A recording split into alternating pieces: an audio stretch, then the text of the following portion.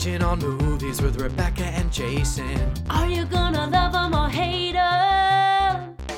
Here comes the binge. Hey everybody, welcome to The Binge, in which a couple of homos review the latest movie theater releases. I am Jason Leroy. And I'm Rebecca Olarte, and today we have 3 movies: Avengers, Infinity War, Grace Jones, Bloodlight and Bami, and Ghost Stories. And as always, we're going to rate these movies on a 3-tiered scale, with Binge It being our highest rating. Consume in moderation means it's okay, but it's kind of meh. And send it back means... Life's too short for that mess. Jason, what's up with you? Thank you for asking.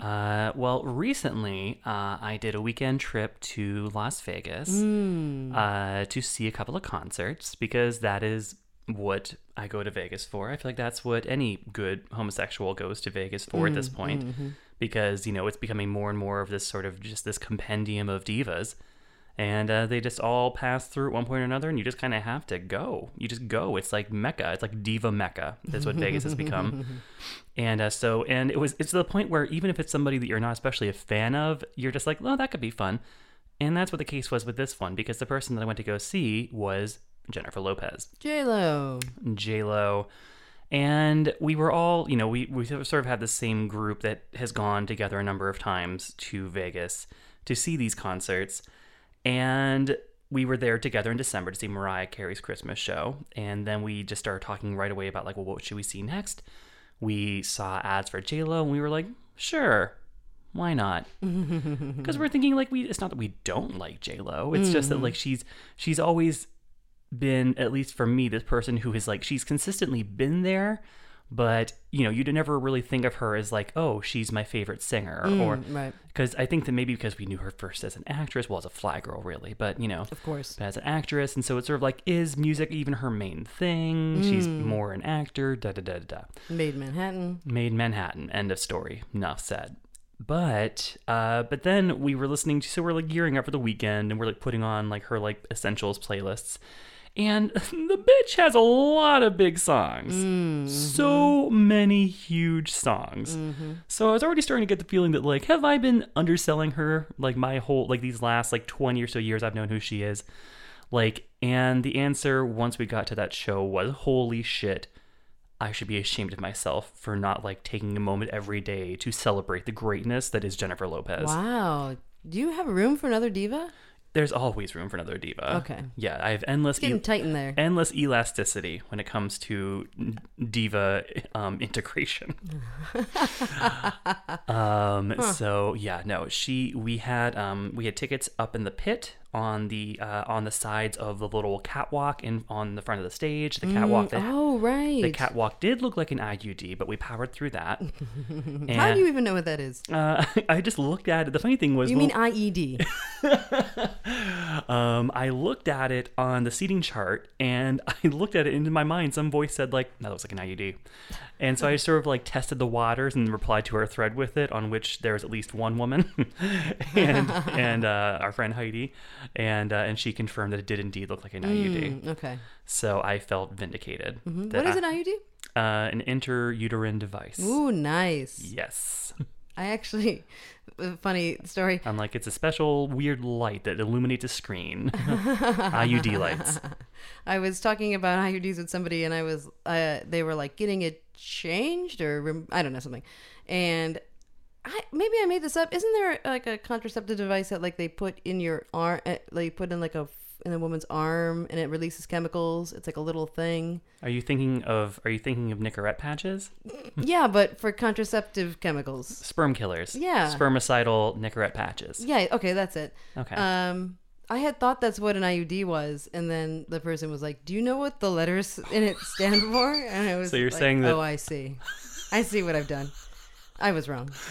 So you're saying that I knew more about this? Mm-hmm. Well, I mean, we'll just let that sit there then. But don't touch it. It is fun to imagine, like, you know, like a sperm killing patch on your arm. The sperm killer. Seems like it'd be easier. 5,000. I would think so, rather than having this like weird thing twisted up inside you. Yeah, I don't know how that works. Patches always easier than invasive devices. So from that back to J-Lo. So we were along the catwalk, and this woman Jennifer Lopez, she put on this 2-hour plus show in which she was plainly singing live. Like, Heidi was there and was being Heidi in the sense that she was being like, as a musician, I can tell you, she's like, this band is playing live and she is singing live. And there was like there were a few numbers where she was like, okay, that's a track. But for the music at least. But she's like, was there a conga? A bongo? There was percussion session. There was a robust band. I'm thinking of the "Waiting for Tonight" part where it breaks down into like all the. Ooh, oh, oh, yeah, yeah. That's my "Waiting for Tonight." Yeah.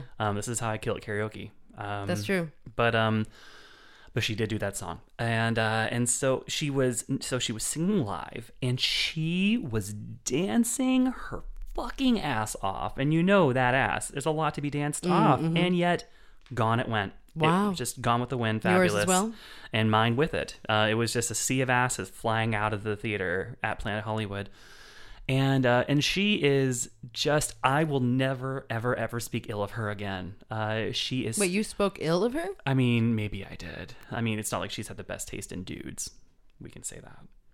I was just listening to how you were talking about Julia Roberts' taste in dudes. Oh yeah, exactly. Yeah, if you're into guys who I think are ugly, then I'm just like, what's the fucking... Is it Mark Anthony? Yeah, Mark Anthony's not an attractive man. Neither is A-Rod, I don't think, who she's with currently. Oh, right. Yeah, no. And then the Ben Affleck years. Oh, right. Let's not Jiggly. forget. Yes, there's that. A-Rod, I feel like I can't figure out why he's not handsome. Is it that he's just like too I think it's his thick? face. Okay. Okay. I'm going to say it's probably his face. I'm sure his body is great. I'll take that. It's the face. Maybe the ears? I don't know. Something about the general head area. Maybe when he was younger? I don't really know what that looks like. Yeah, I feel like as long as I've known who he was, I have not found him attractive. Mm-hmm. Go on. So, with that all said, she as a live performer is better than she is as a chooser of male partners. Mm-hmm. And also, we went back to our hotel room afterward, and we're just like listening to more songs and looking her up. And she is 48. Wow. 48. Like, and I don't throw that out there as to say 48 is a super advanced age. I'm merely saying that she has the energy and intensity of a person half her age when she's up on that stage, and she just doesn't stop. One moment she did stop to breathe, however, involved the weirdest interlude of the night, in which she kind of gave this rambling talk about how being a mother changed her, yada yada, and she wanted there to be a part of this show that could be for her kids. And all of which led in a very kind of meandering way. It was kind of a weak moment in the night to her performing "I Hope You Dance" by Leanne Rimes. Oh, yes. And she did this while in this very sort of like Vegas Cirque du Soleil kind of way, in which she was standing there and then gradually sort of levitated into the air, revealing this very enormous long skirt that just continued to unfold with her. Wow. As she rose to the sky, singing this country pop song to us in her own inimitable J-Lo voice. Something along the lines of, "I hope you dance. I hope you dance." But she was singing live, so it's okay. And I saw Leanne Rimes sing that song live herself at the chapel like 2 months ago. So let's just say that... You saw Leanne Rimes at the chapel? I did. And she played at the chapel? She did. And she was amazing. That's so weird. She was amazing. The chapel's a very small venue here in San Francisco. That's where I got married. Right, tiny. And and Leanne Rimes played there. And it was glorious. But anyway. Wow. I feel like she'd be on the rib burn-off circuit. The what? The rib cook-off circuit? No? Well, I think, she's a prestige country act, and she is, an A-list country act in a way, but probably in other cities she would be booking a bigger venue, but in San Francisco, she books the chapel. Gotcha. Anyway, all of which is to say the J-Lo's residency runs through September. Highly recommend. It seems like word's starting to get out about it more. Like a week after we were there, I saw Billy Eichner post on Instagram that he had gone to it as well. So the gays are spreading the word. The J-Lo show is 150% worth seeing. Wow. Rebecca, what's up with you? Not too much. I was thinking about the only other like big pop star I've ever seen, which was Britney Spears. Was that last year? 2 years ago? It's a study in contrast, let me tell you. Seeing the two of them in Vegas, yeah. Oh, right. You saw her in Vegas. Mm-hmm. I was in London for a concert series, and I wasn't planning on going, but once again, our friend Heidi convinced me to go, and it was so weird. It was such a weird This was show. iTunes Festival. This was iTunes Festival at the Roundhouse in London, and I was not prepared for that at all. The people that were there, though, they were waiting for that. Yeah. I guess in related news, I just bought tickets to Beyonce's On the Run tour. Oh, yes. While you were in Vegas, I was up at midnight watching Beyonce on YouTube perform at Coachella, which was, and once again, when you talk about people doing things that are amazing in terms of really pushing themselves and having a vision and just being entertainers, right? Like everything is just... Yeah. I haven't seen a show... I don't think I've ever seen a show as big as this Beyonce show that I'll be going to in whenever that is. September, I think. You've never seen Beyonce before at all? No. Oh. I've never seen any like big star again, except for Britney Spears. And that was at like a not private, but it was like a limited very small space. venue. Right. Britbot 5000. Mm-hmm. What? Britbot 5000. What's that? That's like Britney's a robot in concert. Oh. So yeah, this will be my first big show. I'm a little nervous. I hope these seats are amazing, and I feel like you have to do it, right? Oh yeah, you have to. You have to see Beyonce in concert. It's not an option. And I mean, she's obviously she's doing everything she does at a level that just shames everyone else. For instance, as we record this, it's the day after Janelle Monáe's Dirty Computer album came out, in which she accompanied with what she called an emotion picture. She tried doing like a lemonade for Dirty Computer, and it aired on BET Thursday at midnight. And I was like, oh, why are they burying it? And then I watched, and I was like, oh. That's a bummer. Are you going to see Janelle Monáe when she comes? I am, yeah. Tickets already have them. Nice. Yes. It's good. Yes. But it is worth seeing this Dirty Computer thing just because it is more quality Janelle and Tessa time. So I know that's relevant to your interests, as it should be to all of us. As a film buff. Just purely as a cineast. Shall we? To the movies? Let's do it. To the movies. The first movie we're going to take a look at this week is Avengers: Infinity War. Iron Man, Thor, the Hulk, and the rest of the Avengers unite to battle their most powerful enemy yet, the evil Thanos. On a mission to collect all 6 Infinity Stones, Thanos plans to use the artifacts to inflict his twisted will on reality. The fate of the planet and existence itself has never been more uncertain, as everything the Avengers had fought for has led up to this moment. There was an idea to bring together a group of remarkable people. To see if we could become something more. So when they needed us, we could fight the battles that they never could.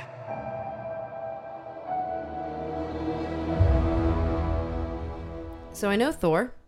That last Thor Ragnarok was hilarious. Tell me a little bit about Avengers. I'm sorry, I got nothing on this. Is Black Panther in it?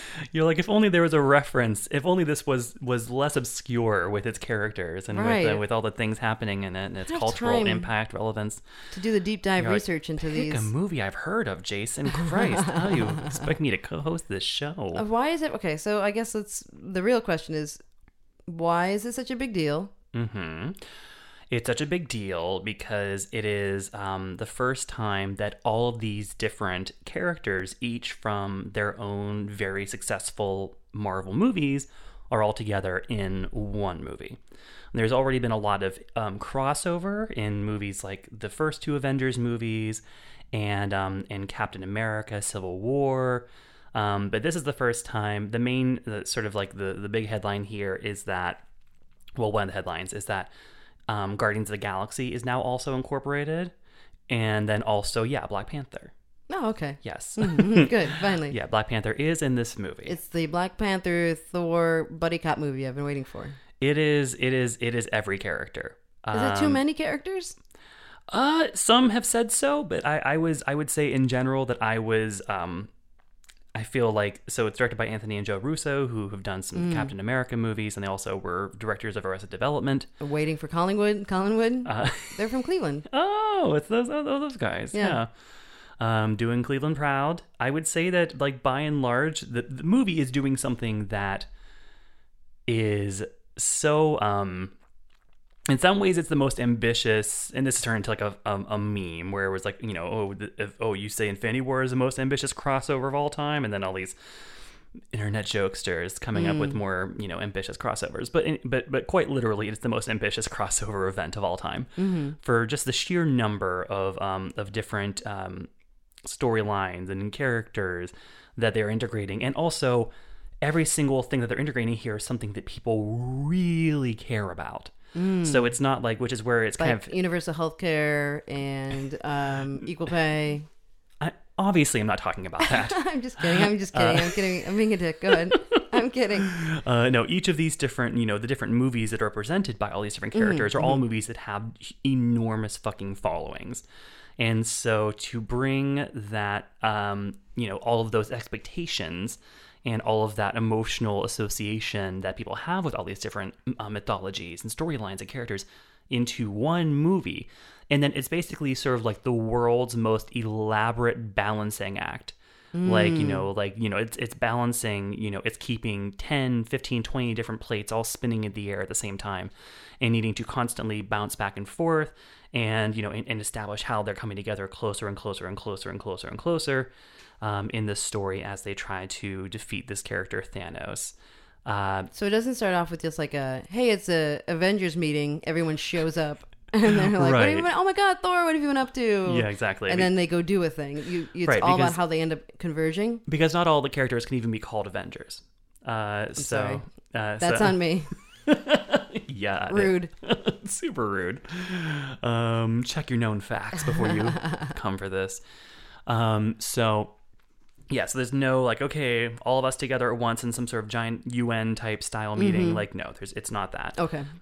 So the thing about Thanos is that not only does he want to get these 6 Infinity Stones, just to have them become the most powerful dude in the world, he also, his pet peeve is overpopulation, which, you know, I get it. But his solution for that is to wipe out half of all humanity. Wipe out half of all humankind, wipe out half of life on every planet, and so that is what he intends to do. And if he has all 6 stones, then he'll be able to do that with just like a snap. Half of all life just vanishes. And Thanos is played in a motion capture performance by Josh Brolin. Oh, and I was really impressed with the characterization of Thanos, because he's as played by Brolin really brings his kind of like worn, broken down weariness to the character. And it's a really interesting choice, because normally, you know, we see these characters done in a very kind of one note, over the top, power mad villain way. And with Thanos, with Brolin's performance as him, there's this kind of like there's this resignation. Like, he takes no joy in genociding half of the population on these planets that he does this to. It's not something that he does because he wants people to die. And so there's a really sort of a much more ambiguous morality to it than you're used to seeing for these kinds of villains. And I will not just like a power hungry, humanity hating. Yeah. He's not just like your typical he's not driven by, by a desire to just slaughter and to, you know, he wants control, he wants power, but he wants power for the same reason that people will say that they want to be like the president, because they're like, well, I have a vision for the way things should be, and I should have the most powerful position, because if I have that, then I can see my vision through. So that's kind of what Thanos is doing here. He's like, my vision is that for life to be better for all, half have to go, because there's limited resources. So I saw one. Couldn't he, with the Infinity Stones, just create infinite resources? That's a good question. Thanks. Go on. So I think the surprise of how unexpectedly resonant and complex Thanos is one of just many shocks about this movie. I will say that I walked into this movie thinking it was going to be 180 degrees opposite from what it actually is. Ooh. And this is definitely something where, you know, I saw it at a press screening a few days before it opened, and it was something that I saw other people who had seen press screenings. We were all sort of like reaching out to each other on social media so that we could like connect and be like, okay, we can't talk about this publicly, what happens in this movie, so we need to connect offline because, like, did you see the same thing I saw? Did that happen? Like, this is a movie that I was sitting there kind of smugly in the beginning, like, okay, like, why are we even having all this fanfare around, like, will they win or won't they? Like, we've all seen these movies a million times. We know how, you know, here's the beats that it's going to hit on its way to vanquishing the villain. They don't win. And I'm not saying that. Okay. Because Disney will literally pull the plug on our resources. Speaking of the movie's resources, out, right? that doesn't matter. They're super, like, yeah, they're being pretty militant about how they're enforcing these. Oh, really? Yeah, but there's... So, but, you know, you can read between the lines, but I would just say things don't go the way I thought they would. And it has the most shocking finale sequence. Like, the final 10 or 15 minutes of this movie are so shocking, so completely pummeling, and so eerily quiet that my audience, at least, walked out of the theater in stone silence. Hold up, wait a minute. Yeah. I really want to see this movie now. Is that what you're saying? Well, I mean, it's interesting. Like, it's like it's also kind of, the whole thing is a setup for, there's going to be this is part one. It's not billed as part one, but it ends on a sort of like a to be continued cliffhanger. And there are certain things that happen in the final 10 minutes where, like, you know that it's not going to stay that way. But there's not even a name for the next Avengers movie yet. So it's just, I was shocked, and everyone who's seeing it is shocked. And I brought Scott with me to see it, and he, of course, is our resident Marvel head. And he was his nickname in high school. And I was like, do fans expect what happens to happen?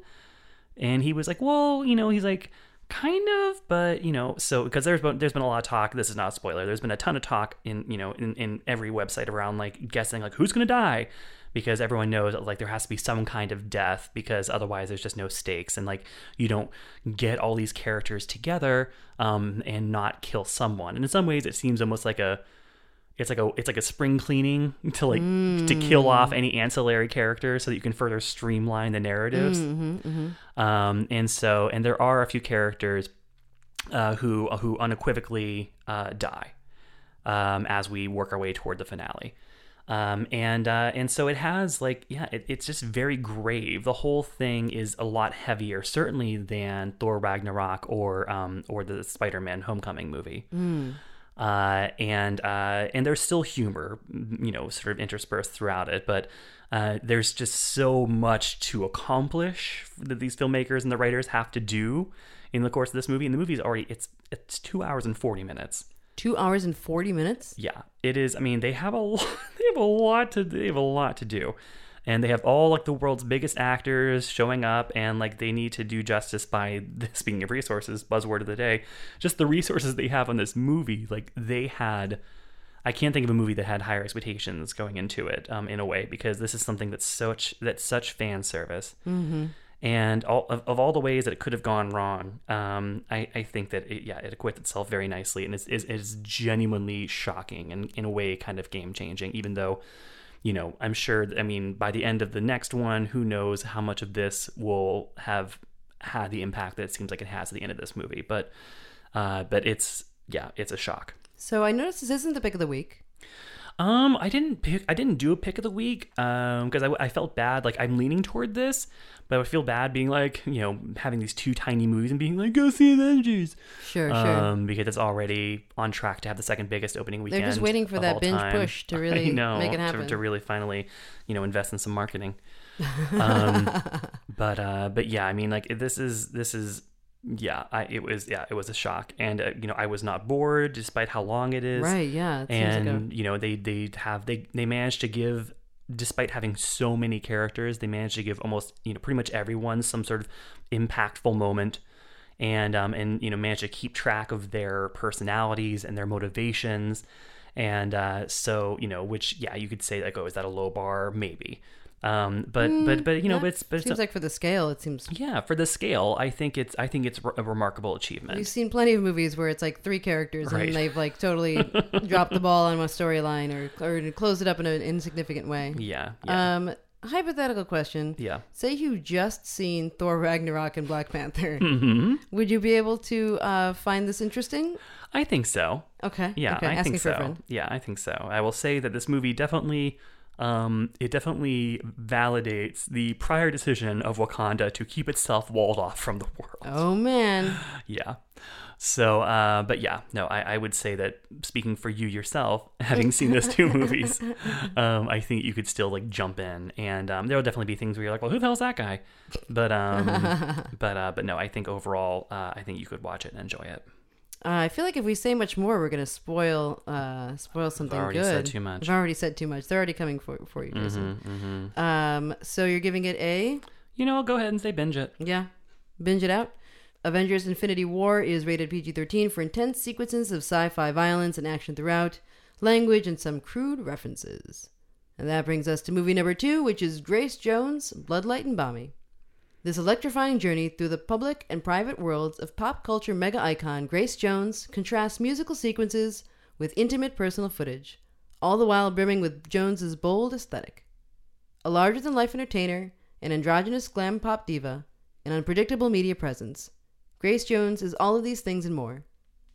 Sophie Fine's documentary goes beyond the traditional music biography, offering a portrait as stylish and unconventional as its subject. Ladies and gentlemen,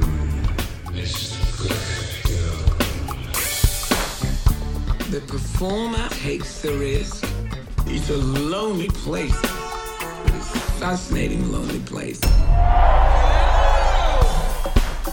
I've been around the block too many times. Around the globe is more like it. This seems right up your alley. Speaking of divas... Speaking of divas, I have seen Grace Jones, not in Vegas. Yeah, I saw her in Oakland on the first date of I want to say it was a historic tour. She's not someone who tours a lot, but yeah, no, she played the Fox Theater in Oakland at the beginning of this U.S. tour, and it was. I've never been like a giant fan of her music, but it just felt like my duty as a homosexual to attend. Yes. And I got there, and everyone else got the memo as well. And yeah, I mean, it just felt like it was the right thing to do, and I did not regret it at all. She is someone to see. Yeah. If you get the chance, go. This movie covers her now, right? So that's I think an important thing to note, because there's so much about Grace Jones in the 70s and 80s that could be of interest, and that would set a different tone in terms of like a talking head archival documentary type thing. It is definitely not that. So the filmmaker is Sophie Fiennes, sister of Rafe and Joseph, and she followed Grace for around 10 years. On and off, starting as Grace was preparing to start recording her last studio album, which was called Hurricane, came out in 2008.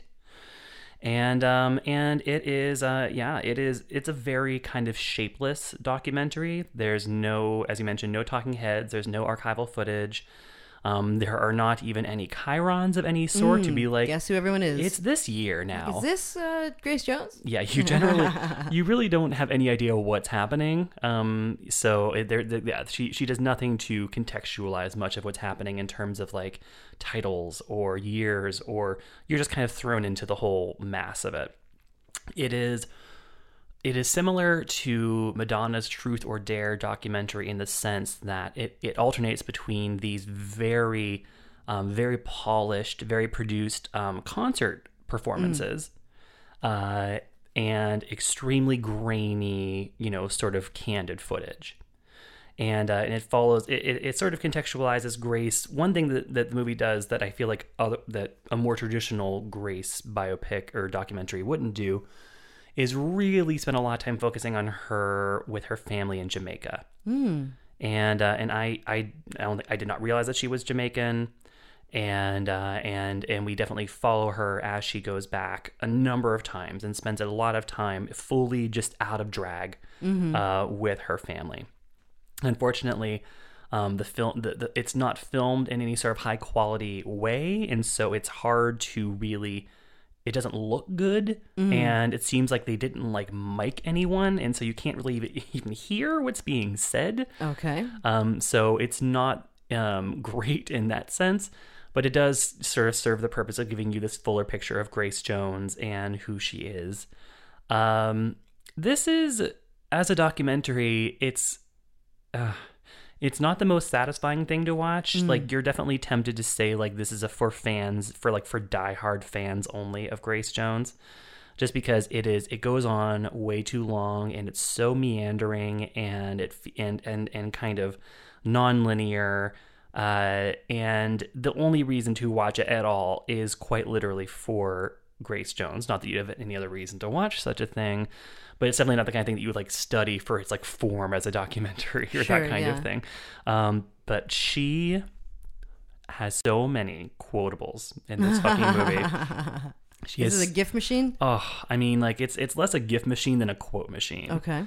And you know, she has all these scenes where, I mean, she is indomitable, and so you just can't help but be inspired watching her still be so fucking bonkers and so just defiantly herself.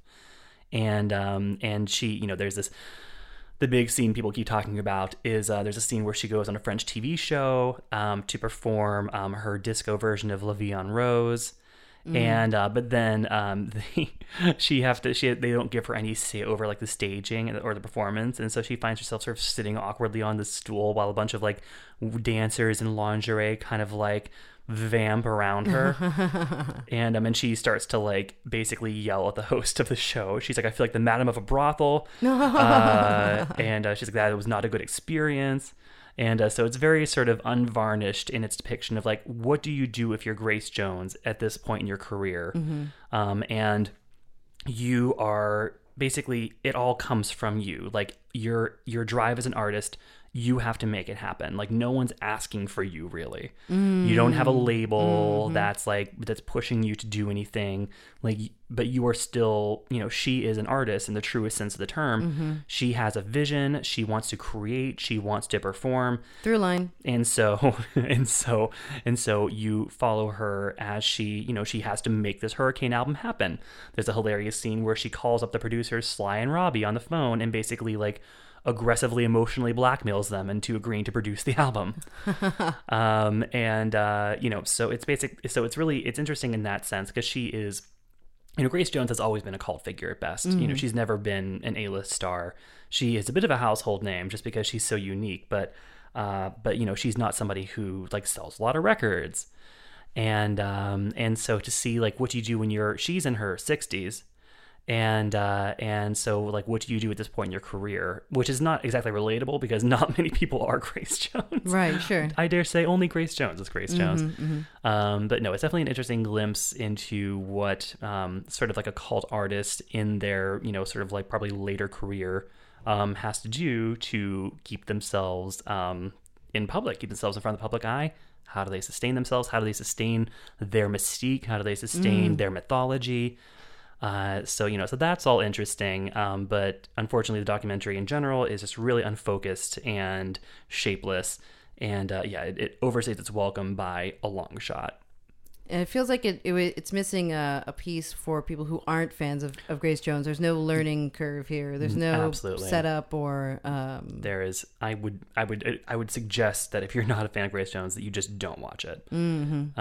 Because there's nothing here for you.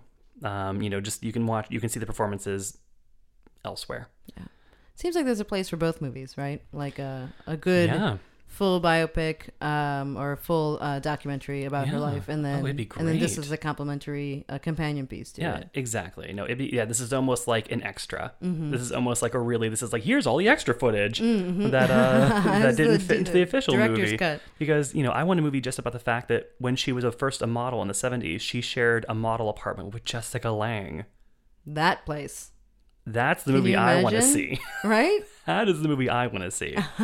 And that doesn't even come up in this movie. Wow. So obviously I was disappointed in that sense. So what are you giving this? It's a consume. Yeah. I mean, if you're not a fan of Grace Jones, it's a full-on send it back. Mm-hmm. Do not bother.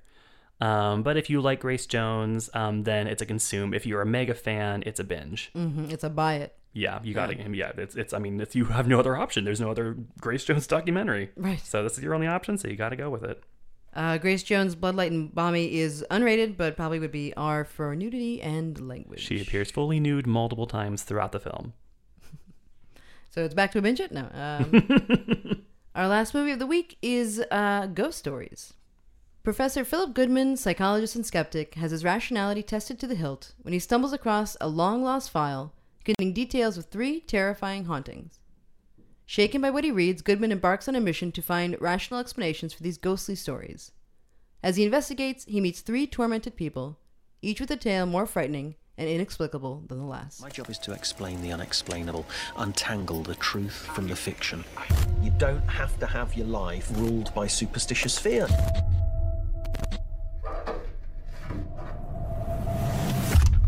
Mr. Goodman, everything you have spent a lifetime trying to debunk the supernatural. It's all true. 3 cases I couldn't explain. You go and investigate if you dare. Things are not always as they seem. British horror films. Yeah, British anthology horror films, which used to be a bigger thing in England. So this is a bit of a throwback from these filmmakers. At first I thought this was a comedy. I saw the trailer had Martin Freeman in it, and I was like, oh, this could be going a couple of different ways. Also Martin Freeman's always a question mark, isn't he? What does this mean for this genre? Right, exactly. It could be anything. Mm-hmm. And for this genre, it's... For this genre, it's British, is what it means. He's sort of like, it makes me think of that Will and Grace episode where Will and Grace were interested in the same guy and they couldn't tell if he was gay or straight, and he's giving them both vibes. And he had like one super gay magazine and one super straight magazine, and they were consulting Jack, and Jack was like, the answer shall be in the identity of the third magazine. And they both say, Vanity Fair. And he's like, unless it's Vanity Fair. Although, let's be honest, that's gay. Come on. So this is a horror anthology. It's based on a stage play. Both of the filmmakers are also the people who wrote the stage play. And apparently it was a big West End hit, and it was staged in a really sort of terrifying way. And to the credit of the film, it does not feel like a play at all. This is a great... I like films that feel like plays. Well, you know what I mean, because we always like, right. Whenever it feels like, okay, it's like Fences. It's like when they filmed a play and it just looks like a play on camera, and it's like, what are you doing here? Why does this need to be a movie? In the case of Ghost Stories, like they 100%, like I can't even picture what it must have been like on stage. A lot of outdoors.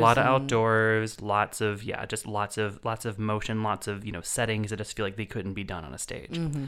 And so we have here a guy who is he is professional skeptic who's out to disprove like is the so film... he's a man. He's more of a lesbian, really. But fair. Okay, yeah, fair. All right. So it begins. Actually, he's more of a lesbian.